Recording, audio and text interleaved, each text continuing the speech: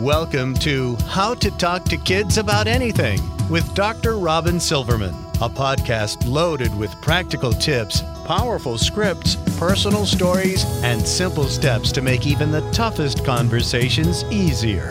So get ready to get the information you need to make the impact you want from someone you trust, your friend, parenting expert, Dr. Robin Silverman.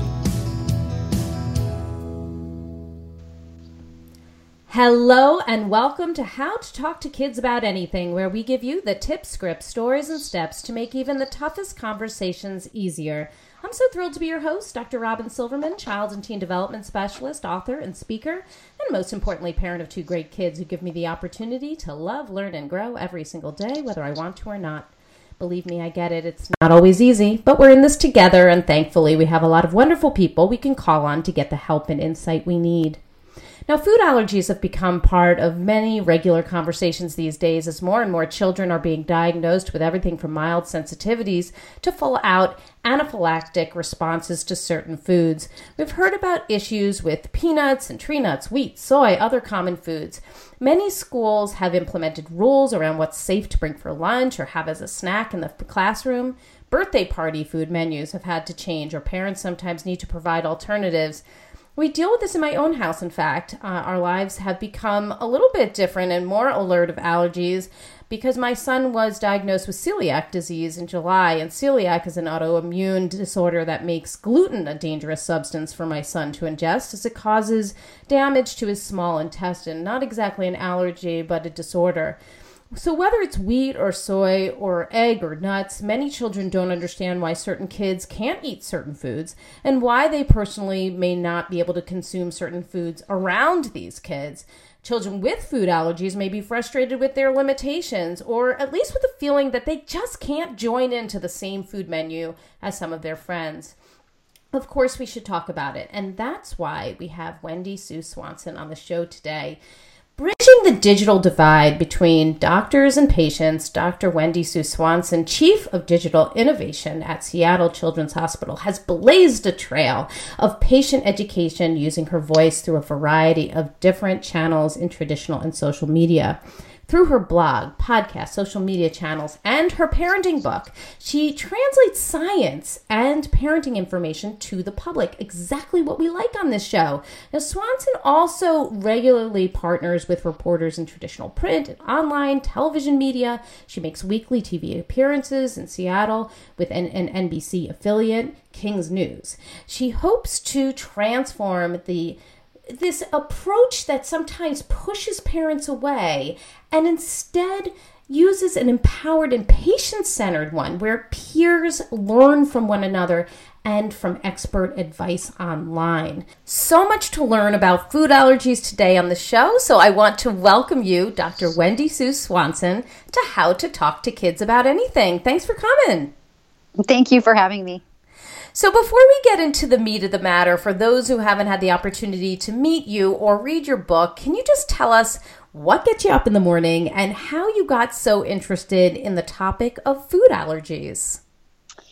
Well, I love to use my voice to translate health information. And ultimately, as a pediatrician, and I'm a mom to two little boys who are in 3rd and 5th grade, I mean, what gets me up is this incredible opportunity of the time in which we live that, historically, pediatricians and parents partnered only in the exam room and, occasionally went and used media to translate to, larger populations. But we live in this entirely new time where moms are learning from each other. They're learning from peer groups. They're learning from children and families who have experiences just like them, who are becoming expert at tackling the challenges they face, the health conditions they do. And, I'm a practicing pediatrician, but I'm also the Chief of Digital Innovation at Seattle Children's, which is an academic hospital. So I lead teams in building technology and using and leveraging media to kind of face the new opportunities of this time. So, from Twitter to Facebook to Instagram to my own podcast, my goals are really just to say, hey, I'm a pediatrician with access to all this data and training and all these experts. And I just want to have families understand it and then put it into their pot of ideas so that they feel great when making decisions for their families. So I get up every day kind of thinking of like, who knows what's next and which social channel is coming. But, I work in traditional media and social media and technology, and then in community practice to try to continue, I think, to fulfill my oath, which is, to function as a pediatrician in modern times. And part of that is really honing listening skills. So, if anything, I'll say I make all this content like you do, but what I really love is learning from patients and families what's important to them and what they know as well. I mean, of anything, that's the most humbling thing in pediatrics is you're never going to know all the answers. And sometimes expert patients and families guide and deliver phenomenal solutions and education to me too. And then I think of this time as afforded by these one-to-many tools like Twitter. I can go on and share what I learn with more masses. So that's what gets me up. So important, and thank you so much for being the kind of pediatrician who really listens, because as a parent, I think that is unbelievably important to feel heard and understood when you're going to the pediatrician, especially when you're dealing with not just your child sort of in general, but when things go awry, like, what we're talking about today, food allergies, you're heightened, you're concerned, you don't have all the answers, you're hearing from, this person and that person about what it is you may be facing, certainly when the first diagnosis comes, and you can get nervous. So a pediatrician who really listens and is there for the parents and translates the science into practical terms, just really appreciated. What a gift you must be to your patients.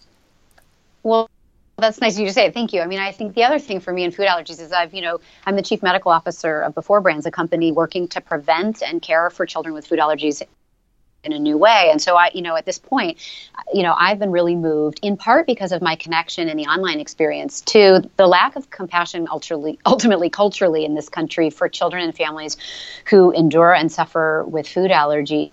And then also that the new science has evolved really in the last 3 to 4, 5 years that is transforming how we pediatricians and how scientists and the solutions are coming at families of not only how are we going to treat children with food allergies and protect them, but potentially how are we going to change the advice of how we feed babies and how we start out to ultimately transform the numbers. So I'd love to get into the heart of kind of what's going on with food allergies and what the science can help us and get families the right science and information to how they can hopefully change their children's opportunity to stay safe and reduce suffering. Well, absolutely. I mean, we do hear a lot about food allergies these days, but how big of a problem is it right now? How big of a problem is food allergies? Well, most people know someone who's food allergy, has a food allergy or allergic to a food. Now, not everyone who has a food allergy is quote unquote anaphylactic, meaning that they have a reaction that involves multiple organ systems and can be life-threatening. But bottom line, food allergies can happen at any point in your life. And it wasn't until I really partnered with Dr. Kari Nadeau, who's runs pediatric allergy at Stanford University and runs the Sean Parker Center there. But really learning from her science and ultimately the new phase of, you can develop a food allergy at any time. In fact, the heritability of food allergies isn't all that strong. So, Dr. Silverman, you and I are at risk for developing a food allergy later in life too. It isn't just babies and young children that develop food allergies. Across the United States, about 15 million people have a food allergy.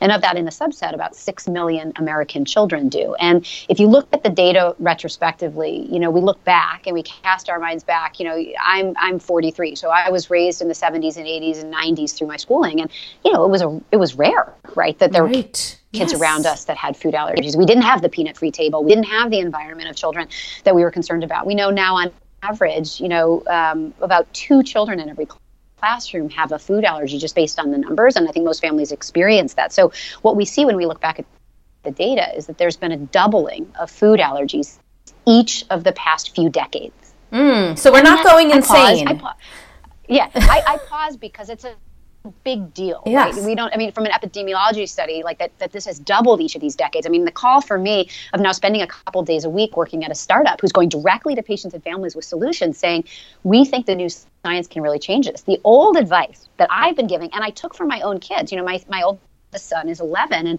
because I have mild asthma and I have allergies, I was strict and crazy about not letting him even touch a peanut till he was about 3. Well, that we think was really bad advice. That as the immune system is developing, we're learning more and more, predominantly because of a pioneering study called the LEAP study, published in 2015 in the New England Journal of Medicine. And I'll explain the data on that. But ultimately, that what we know, the bottom line is that anyone can develop a food allergy at any point in life. At some point, something goes wrong with your immune system. But there might be these critical windows of development, particularly during infancy, toddlerhood, and the preschool years, where your immune system is growing up. I mean, it is learning how to think and how to react. It is very sophisticated. How our immune system fights off bacterial infections and viral infections. People have heard about the hygiene hypothesis, the idea that you're less likely to get asthma and allergies if you got a dog in your house. You're less likely to have more routine infections, of course, if you're immunized and if you're having a diverse microbiome. So we know there are all these things at play that interact with the immune system. But when it comes to food, it's also about exposures. That as your immune system is developing, more and more data is showing that you want exposures early, and then you want them often. It isn't a one-off that, okay, give your kid a little bit of peanut at 6 months, which now parents are learning that because of the LEAP study, we know that even babies who are high risk for developing food allergies, the LEAP study came out of the UK, but ultimately enrolled babies who had eczema, which is a skin condition that often goes along with allergies, and family history or even an egg allergy, and they skin tested them and make sure it was safe, and then they gave them peanut, and they gave it to them regularly every single week from infancy all the way to the time that they went to kindergarten. And those babies who grew up eating peanut regularly were 80% less likely to develop an allergy to peanut down the line. And that was the beginning of this data that said, wait a second, it's not holding off on these allergens. In fact, it's the opposite. It's routine introduction that as the immune system's growing and learning and thinking, you're constantly exposing them to these different proteins and these different high-risk allergy foods, as opposed to the old adage, which was me 10 years ago saying, hold off on these high allergy foods. And now we're saying, no, not only peanut, but we want you to have egg and wheat and soy and fish and shellfish early in life, and not just once. But we want you to incorporate a diverse diet into your baby and toddler and children and teenagers even diet on a regular basis, that a diverse diet like the rest of the world eats, the non kind of engineered diet like Americans for a while had during these decades when food allergies rate, rose up in those doubling every decade. We want the opposite. And so, in thinking about this for families, these numbers, the 6 million kids, these 15 million adults, we're hoping that if we can help guide pediatricians and family docs and nurse practitioners and parents to feel confidently about, they start feeding their baby when their baby shows signs of readiness around 4 to 6 months of age, and not holding off and not going slow, but in fact, maybe the opposite. Interesting. Start with avocado, start with peach, do whatever you want, but the next day, go and introduce peanut, and then keep introducing it, putting it in the oatmeal, then put some hazelnut in there, then put some scrambled eggs in it, and keep doing it so that your baby is eating a diverse global diet in a way, and that they're continuing to do that through those infant months and through those toddler months when that immune system is getting smarter and smarter. This is so interesting. And so if I am a parent of a young kid, there's nothing that I need to do prior to introducing my child to these foods. I just need to start introducing them and hoping that nothing bad happens? Is there something I need to do before? Well, I think about it this way. I mean, I think you can engineer it in all sorts of ways, but, when you probably started feeding your child food, you didn't skin test them for anything. Now, even if there's a sibling, right, and the heritability risk is an odds ratio of about 1.6. I mean, it's not even double the risk. So if you're a baby who's got a parent even with a food allergy, they still don't even have double the risk of the population. So you can always talk with your pediatrician, family doc, or nurse practitioner if you've got questions or concerns, but it's my advice at this point of, do it the way that you're comfortable with. But the old adage of saying, what I used to kind of prescribe in clinic was start a food, wait a few days, start another food, go slow. And really the new data that came out of what's called the LEAP study, and then a follow-up study that was also published in the New England Journal of Medicine called the EAT study, where they studied infants who were breastfeeding, and they gave them 5 different foods routinely. Of the babies whose families were able to keep giving them all those diverse foods, their risk of food allergy went down too. But it was hard for families to get all those foods in. I mean, that was one of the challenges. And yet what we want is to use this new data to say, wait, we can do this regularly. Now, if you ever have a concern that your child has a food allergy, there's no question you should talk with your pediatrician or an allergist for that. But it's hard to diagnose food allergies. It's not just a simple blood test. It's not just a simple observation. So sometimes I think the allergists are concerned too. You don't want to wait. But, if a family is really concerned about a reaction a child has had or a tendency, it's certainly worth talking with their pediatrician. But we know this isn't just about peanut. So peanut is the most common pediatric food allergy, but we also know because kids have multiple food allergies, many kids who have one allergy have more than one, meaning they're allergic to peanuts, sure, but they're also allergic to hazelnut, or they're also allergic to tree nuts, or they're also allergic to dairy. Mm-hmm. And so what we know is that about 75% of those who have food allergies, they have an allergy to something other than peanut. So although pediatricians, the guidelines through the National Institute of Health and the American Academy of Pediatrics in the last couple of years have changed, saying, don't wait on peanut, introduce peanut. And even, the FDA has now allowed food manufacturers, like baby food companies now can put on the label, this might prevent the development of food allergies if you eat it, if it's got peanut in it. But what I'm saying is the data is pretty clear that this is just about proteins and exposure, and that Dr. Neda, who works at Stanford, her data has really been on treating patients who are food allergic by gradually feeding them what's called oral immunotherapy and reversing their food allergies. But we're also looking at this prevention strategy that moms and dads, if there's no concern, you just get going. There's no data that says you should try food for 3 days and then you'll know. I mean, if you're going to have a reaction to food, I can't say this clearly enough. If your child has a reaction to food, it will happen within 2 hours.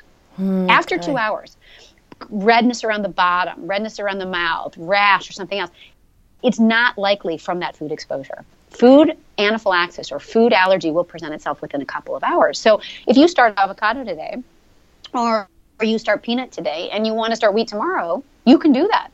If there was nothing that was going on with your kid that was different, I think families can feel great confidence. But I also think it's going to take time for families and pediatricians to feel comfortable with this because we've come out of these 3 decades, right? Where we've said, hold off, go slow. And so I think we're all just kind of getting a handle on that. Right. But there's no question that guidelines in the UK, guidelines in Australia, guidelines here in the United States are changing based on all this pivotal and really groundbreaking research that's come out since 2015. So interesting. Wow. I had no idea that things had changed so dramatically from the time that my kids were infants, and I got that exact advice, wait 3 days. Mm-hmm. So what about when our children are together eating with other children? Mm-hmm. I mean, this can be the time when people get a little concerned, especially if their child does have food allergies. So if a child's friend or a classmate has one of these more dangerous food allergies, what can our child do to help keep them safe? Yeah, it's a great question because I think what you're asking about is compassion, right? Mm-hmm. Thoughtfulness about how we live amid a population who has lots of allergic kids, right? Mm-hmm. 2 kids in every classroom have an identified food allergy. So first and foremost, kids can be thoughtful about it. I mean, we know that about 1 in 3 children who has a food allergy is bullied because of their food allergy. So talking to your own children who are not food allergic, saying, you can eat anything, as we know it right now, you can eat anything you want in the whole world and it's not dangerous for you, but there are kids who it is. So we have to be really careful in thinking about that. I mean, it's hard to do that, but we have to maybe change what we do. You may love a peanut butter sandwich and your school may have a rule that there's no peanuts in your classroom. That may be annoying to you, but think about it this way, that it could be deadly or really uncomfortable for a child who's allergic. They might vomit immediately. They might get a sick stomach. They may get so nervous when you're around them, if you've had peanut butter, that they have to leave the room. And we just want to be thoughtful about it and know about it. So having kids just say, hey, I know about that and I'm going to change what I do and how I bring, that comes from the modeling in a family, being thoughtful about it. And it's not easy. And I think letting a healthy population know that too. I mean, last weekend, we had a family over for dinner and one of the children who was coming had an allergy to 4 different foods. And the mom said, okay, well, what's the meal planning? I said, will you let me make dinner and include dinner for your son? And she said, oh, you don't have to do it. And I said, you know what? If I can't do that and you do it every single day, day in, day out, what a flippin' failure I am. So, but was it easy? No. What a reminder for me to make a meal that had no peanut, had no tree nut, had no egg, and had no dairy. But you know what I did? I had my boys design the menu. And that was crazy hard. We were okay, we're going to do this bread. I can't do bread. Okay, we're going to do this. We're going to do chicken strips. And they're like, no, because you have egg to get the breading around. Okay, we're going to do, it was a really hard thing to do, but it did engage my children in an understanding of what is it like like this little guy every single day has a family and a school system and everyone around him making sure that this is not presented to him. So first and foremost, I think it's scripting, right? It's saying to moms and dads, hey, don't forget to mention it. When you're out to dinner, think like, oh, look at this has things on the menu that show that there aren't any peanuts in these meals, or there isn't any wheat in this. And some kids, to the point of you talking about your own child, right? That some kids can't eat wheat and some kids can't eat peanuts. Right. And aren't we so lucky that we can? We have to think really carefully. And if you're inviting a child over for a birthday party, asking, is there any concerns you have about food at the party? And not saying bring your own dessert treat, but really going out of our way to say, if we're going to invite Joey to the party and he's got a hazelnut allergy and we were going to put Nutella on those cookies as one of the decorating stations, just don't do it. Right? Like, be careful and look at the labels and say, hey, we're creating a safe environment, and have the mom be involved. Don't ostracize her, but really think carefully of like, how am I going to make everybody feel awesome? Part of being a great friend and being a host is inviting someone over and having it be a delight for them. And having it be a delight at a play date is making sure that we're creating a really safe environment and partnering with families in an open way. I love what you're saying there. Opening it up. Yes, I love what you're saying there. And I think it's really great to bring in empathy and compassion to make sure that our children understand. And I'm actually going to ask you the flip side of that question, because as I told you in the beginning, my child has celiac disease. So we're right on in there, and we have to deal with some of this. The birthday parties, I've taught him how to order at a restaurant, ask questions. I'd love to know from you, if your child is the one with the allergy, what can we do to prepare our child, because we're not always there, to say to somebody else or to keep them safe when they're going to be eating at a party or a restaurant or a friend's house or at school? What can they be prepared to do or say? Well, a couple things. I am probably not even the best person to give you that advice. I think, food allergy parents are. And there's a great organization called FARE, which is the Food Allergy Research and Education Network. It's just FARE, FARE.org. Great sound bites, great data and support for families on how to do that. But not first and foremost, I think the teen years we know are the most dangerous time for children as well. And that's because in some ways kids are more autonomous during that time, they're more alone during that time, and they're more responsible. So it is a journey for a food allergy child to gradually partner with their family and gradually, partner less with their family and do it on their own.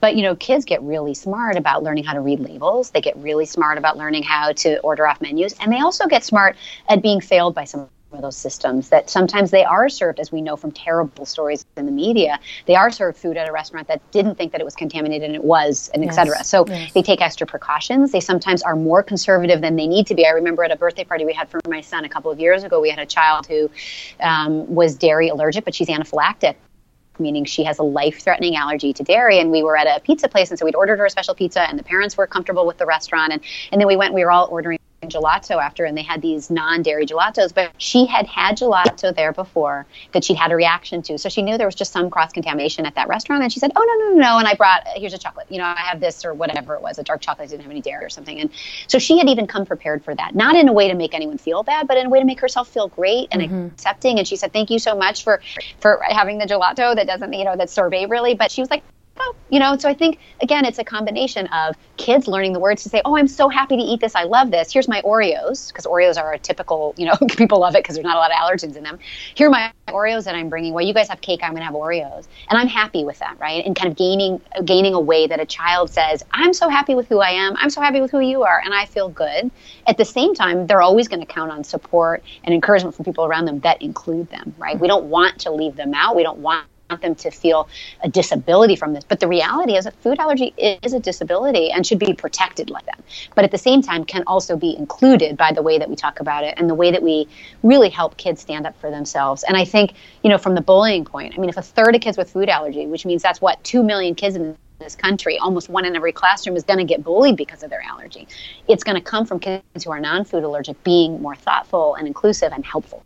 Oh, that's and that's so going to come important. from parents. Yes. That's going to come from parents helping set a really good model for it and kind of being a part of that, and also knowing, I think more and more we're seeing EpiPens in the school. We're seeing EpiPens at places where we throw birthday parties. We're seeing them in restaurants. And, everyone should kind of know how to operate an EpiPen if you ask me. EpiPen is is one of the brands, or an auto-injected epinephrine. Some even talk through it, but not being fearful of even thinking of intervening. And that's, again, part of how we're going to protect children from ever having a life-threatening or, God forbid, a life-ending reaction to a food in an unexpected moment. I mean, we know that even kids who have anaphylaxis at school, about 20% of the time, or 1 in 5, so 22%, but 1 in 5 kids who has anaphylaxis at school has anaphylaxis to something they didn't even know they were allergic to in the first place.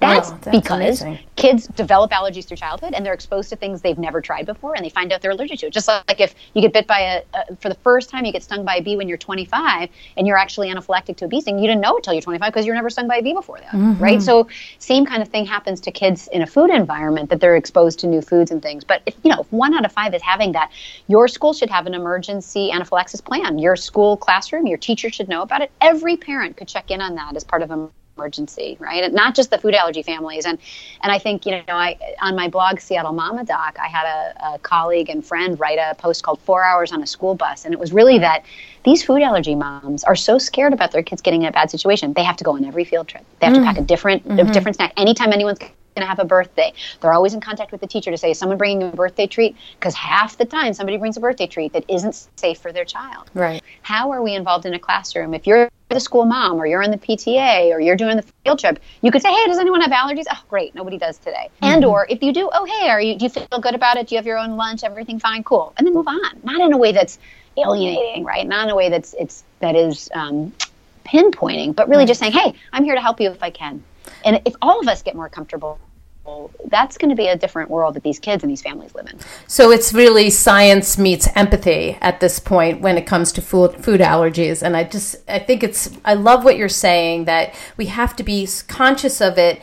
And then what seems like a huge deal to so many people can be minimized in the eyes of others, and not in terms of seriousness, but it just makes it so nobody feels like they're on a pedestal. They need to be shown to everybody, pointed fingers, and they don't feel isolated. They feel like people are part of their team. That's right. And I think I think FAIR, as an organization standpoint, has done an amazing job because they've worked directly with the food industry. And ultimately, I mean, it's pretty common, right, that we go to restaurants and see menus that really accommodate for, or you even see a server come to your table and ask you if anybody's got a food allergy. I mean, that just didn't happen 20 years ago. Right. It didn't even happen 10 years ago. So I think we're getting there, right? And I think the hope here for me at spending time with Spoonful One and with Before Brands, for me as the chief medical officer there, I mean, my hope is that a decade from now, this is going down, not up.